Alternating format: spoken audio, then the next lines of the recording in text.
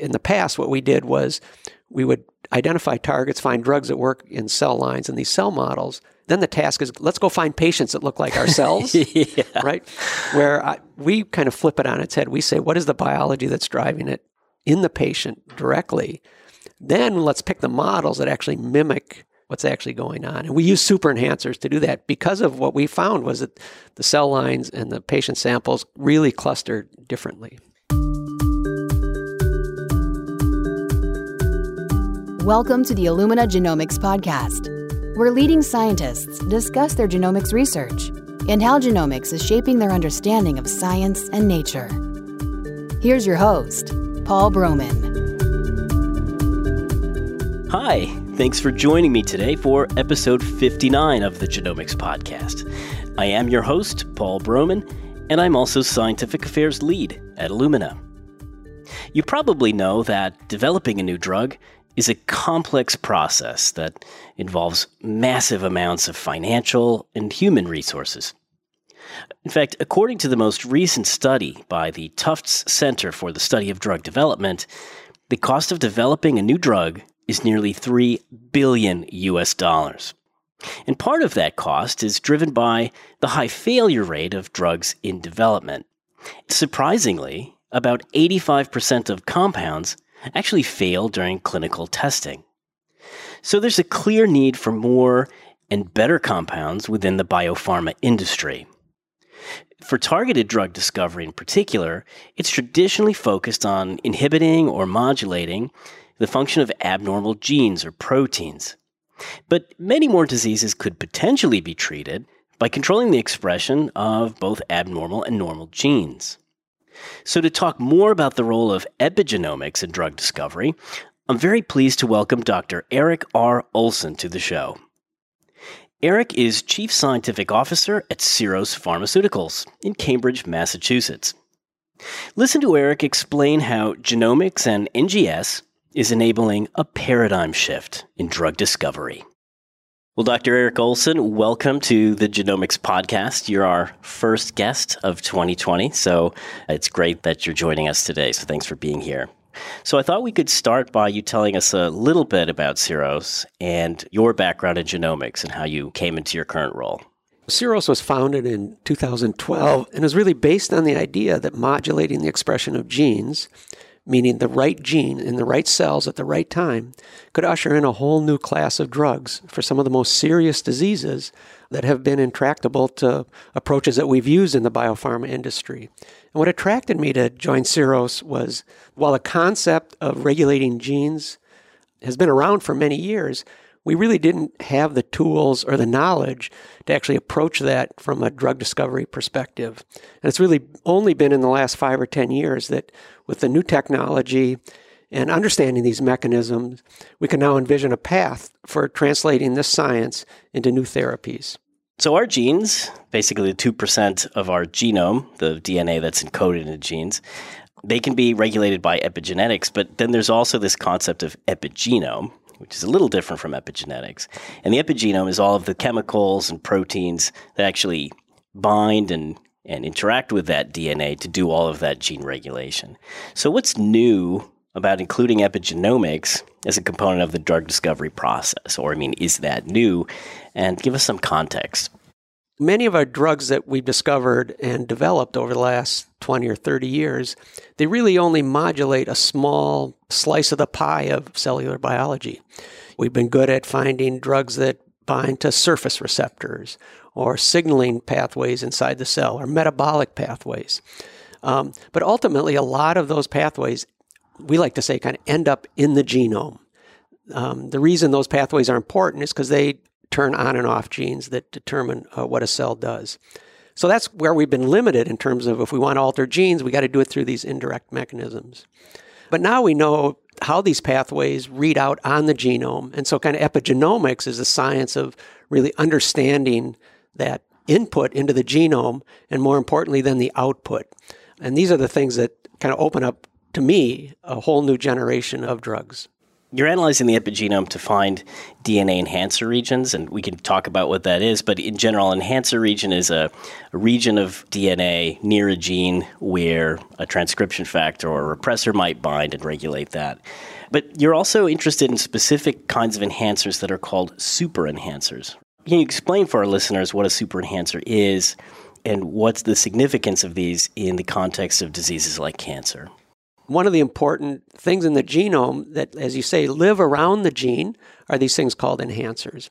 And that is where all the transcriptional regulatory proteins and molecules bind to turn on and off the gene, turn it up and down like a dimmer switch. But in every cell type, whether it's a normal cell or a cancer cell, there are several hundred of these enhancers that we call super enhancers. And they are areas of the genome, usually around a gene, that concentrate a large amount of the transcriptional machinery. In essence, a cell is saying, I'm going to put a lot of my resources on these few hundred genes. Because these pathways are really important for me. Yes. We can even think of, for example, a skin cell versus a nerve cell. They have exactly the same genes, but what differentiates one cell type from another is the genes that are expressed. And what our founders discovered before founding Syros was that those genes are accompanied with super enhancers. In fact, it's not just a marker of these genes, but it's likely the mechanism by which the cell maintains expression of these genes because they are so important. So we can look at these in normal cells and distinguish cell types by super enhancers. But obviously, when we have a cell type where a cell is doing something that it's not supposed to be doing, like a tumor cell, a cancer cell, where it's proliferating, building new blood vessels, manipulating the immune system, we can find the super enhancers in those tumor cells and surmise that those are really important genes for the cancer. In the past, we've been limited by just sequencing the 2% of the genes and look for mutations in the coding region genes. That's kind of what we've been limited to in terms of finding the important genes. But now we can see that we can find these important genes through looking at super enhancers. So the super enhancer, how do you characterize them? What's going on mechanistically at a super enhancer? I mean, what makes it a super enhancer? Yeah, it's a great question. And in fact, one of the original definition, it was really just an operational definition. What maintains the structure of the genome and helps dictate which genes are being expressed are the modification of these proteins called histones. Histones are proteins that the DNA gets wrapped around to help organize the DNA inside the cell. But these histones get modified, and the modification of those histones help regulate whether that gene is on or off. One of these modifications, there's a lysine residue in one of the histone subunits that gets acetylated. The super enhancer is really a mark of heavy histone acetylation around a gene. And that is actually experimentally how we find them. We look across the entire genome in a cell and just count up where and how much acetylation of histones are and find, this, in essence, the zip code of where they are. In fact, retrospectively, we can look at some of our most important cancer drugs like tamoxifen or Herceptin for different types of breast cancer.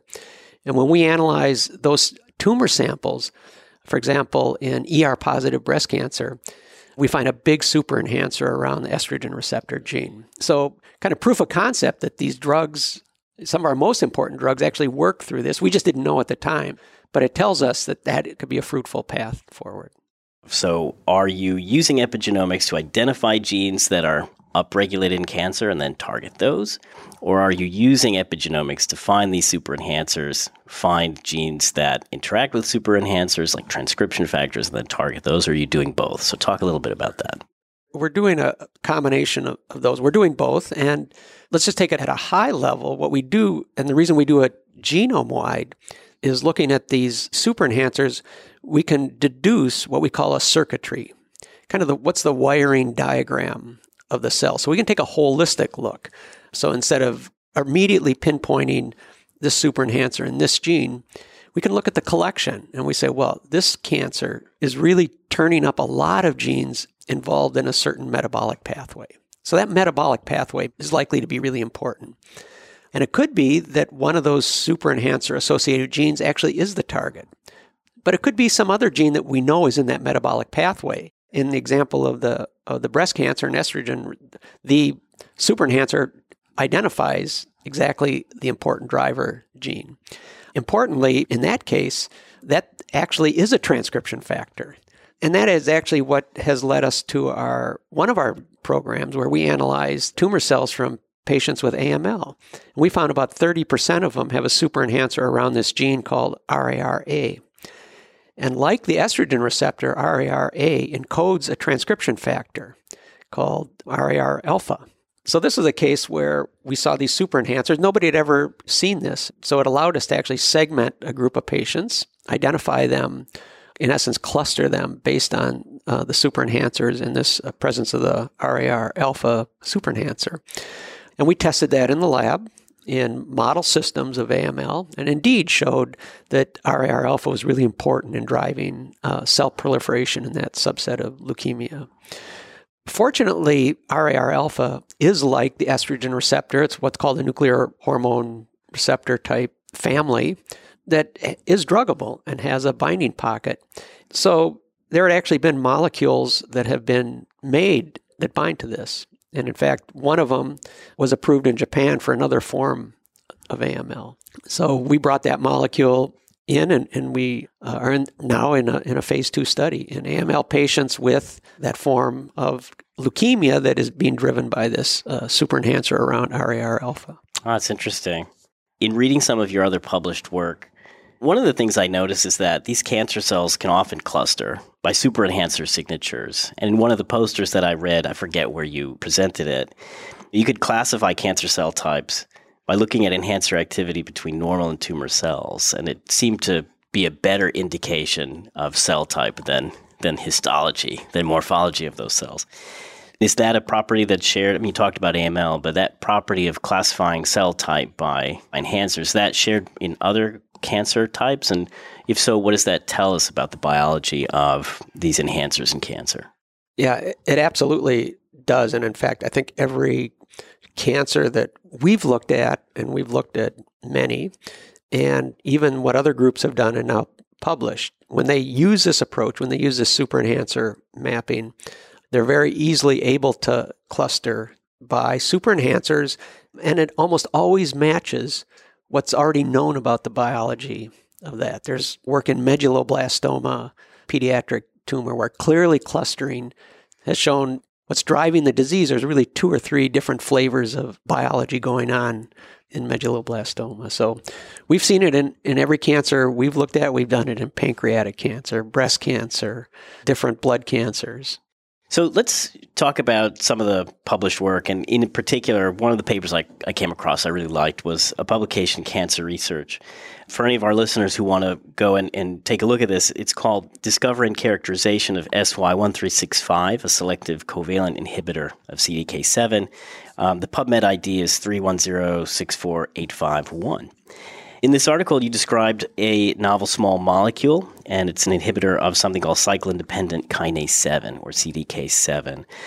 So first of all, what is CDK7? You know, what makes it a good target in cancer? And then if you can kind of describe what you found in this study. Sure. So let's just start from the basics. CDK7, it's an enzyme, and in the field it's called a cyclin-dependent kinase, thus the CDK. And there's a whole family of CDK proteins. Enzymatically, they function to put phosphate groups on specific proteins to regulate the function of those proteins. They make those proteins either more or less active.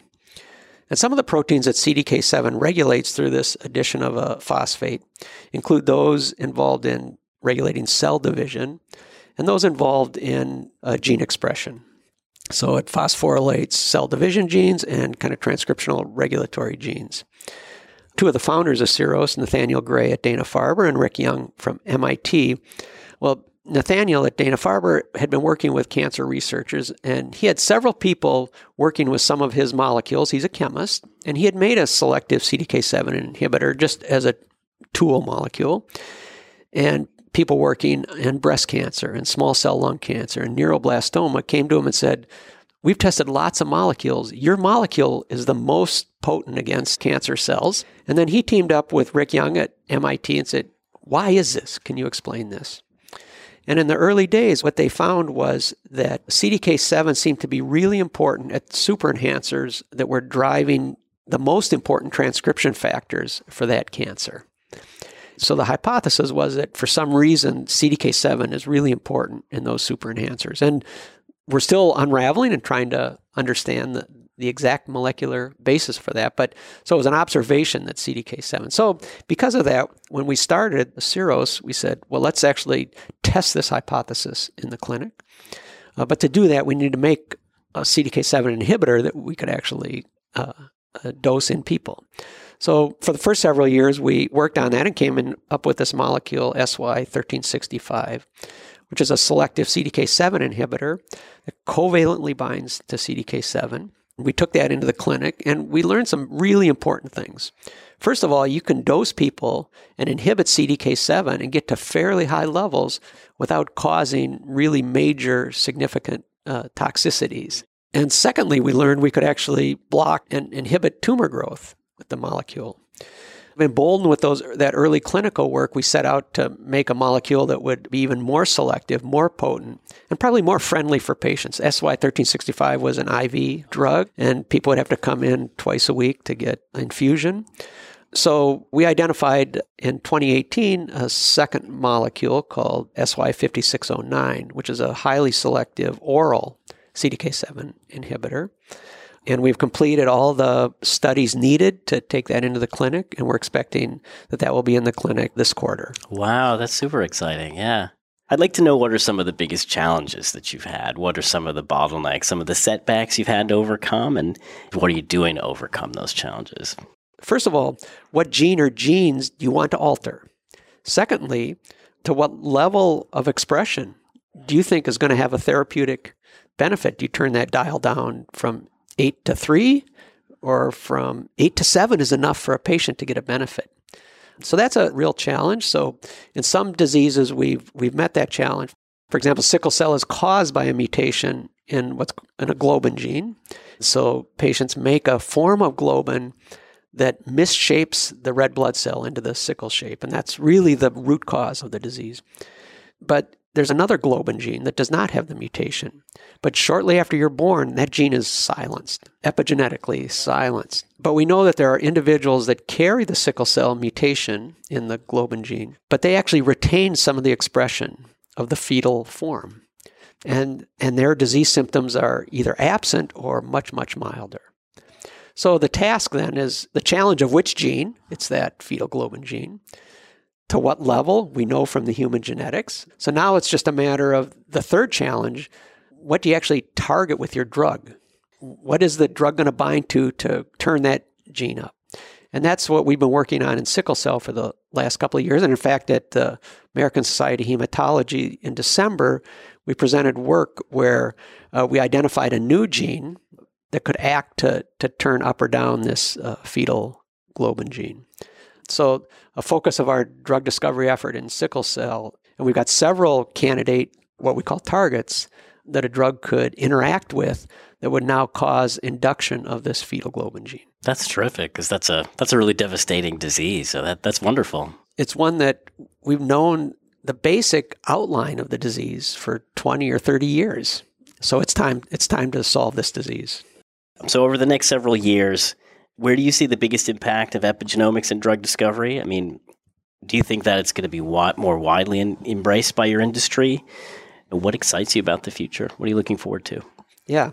As I said, one of the reasons I joined Syros and really got excited about this was I think it actually is going to be very widespread, because the basic concepts are kind of universal to all cell types and kind of almost all diseases. But I'm going to point to 3 specific things that I'm really excited about. The first is really understanding the links between kind of the molecular basis of a disease pathology and the gene expression and the gene regulation programs in cells. Like I said, in sickle cell, we know that's an easy case. That's right? an easy case. It's already known. And my guess is, an expectation is that for almost every disease, we're going to understand that. Now, many diseases are not going to be a single mutation, dominant driving mutation like in sickle cell. But the same concepts are there. It's just going to take longer to deconvolute what those key genes are that need to be regulated to have an effect on the disease. I'm also excited about the ability to take many of these genetic and epigenomic approaches where we've applied them to populations of cells, and as we talked about earlier, down to the single cell level. Because now for the first time, we can look at, instead of looking at, for example, in a liver in a patient with NASH, instead of just taking the whole gamush of a liver biopsy and trying to uncover the biology when you've got macrophages, stellate cells, hepatocytes, all these different cell types. In the past, we've had to, if you want to study a specific cell type, you actually have to figure out how to separate those out, and then you can't get enough of them.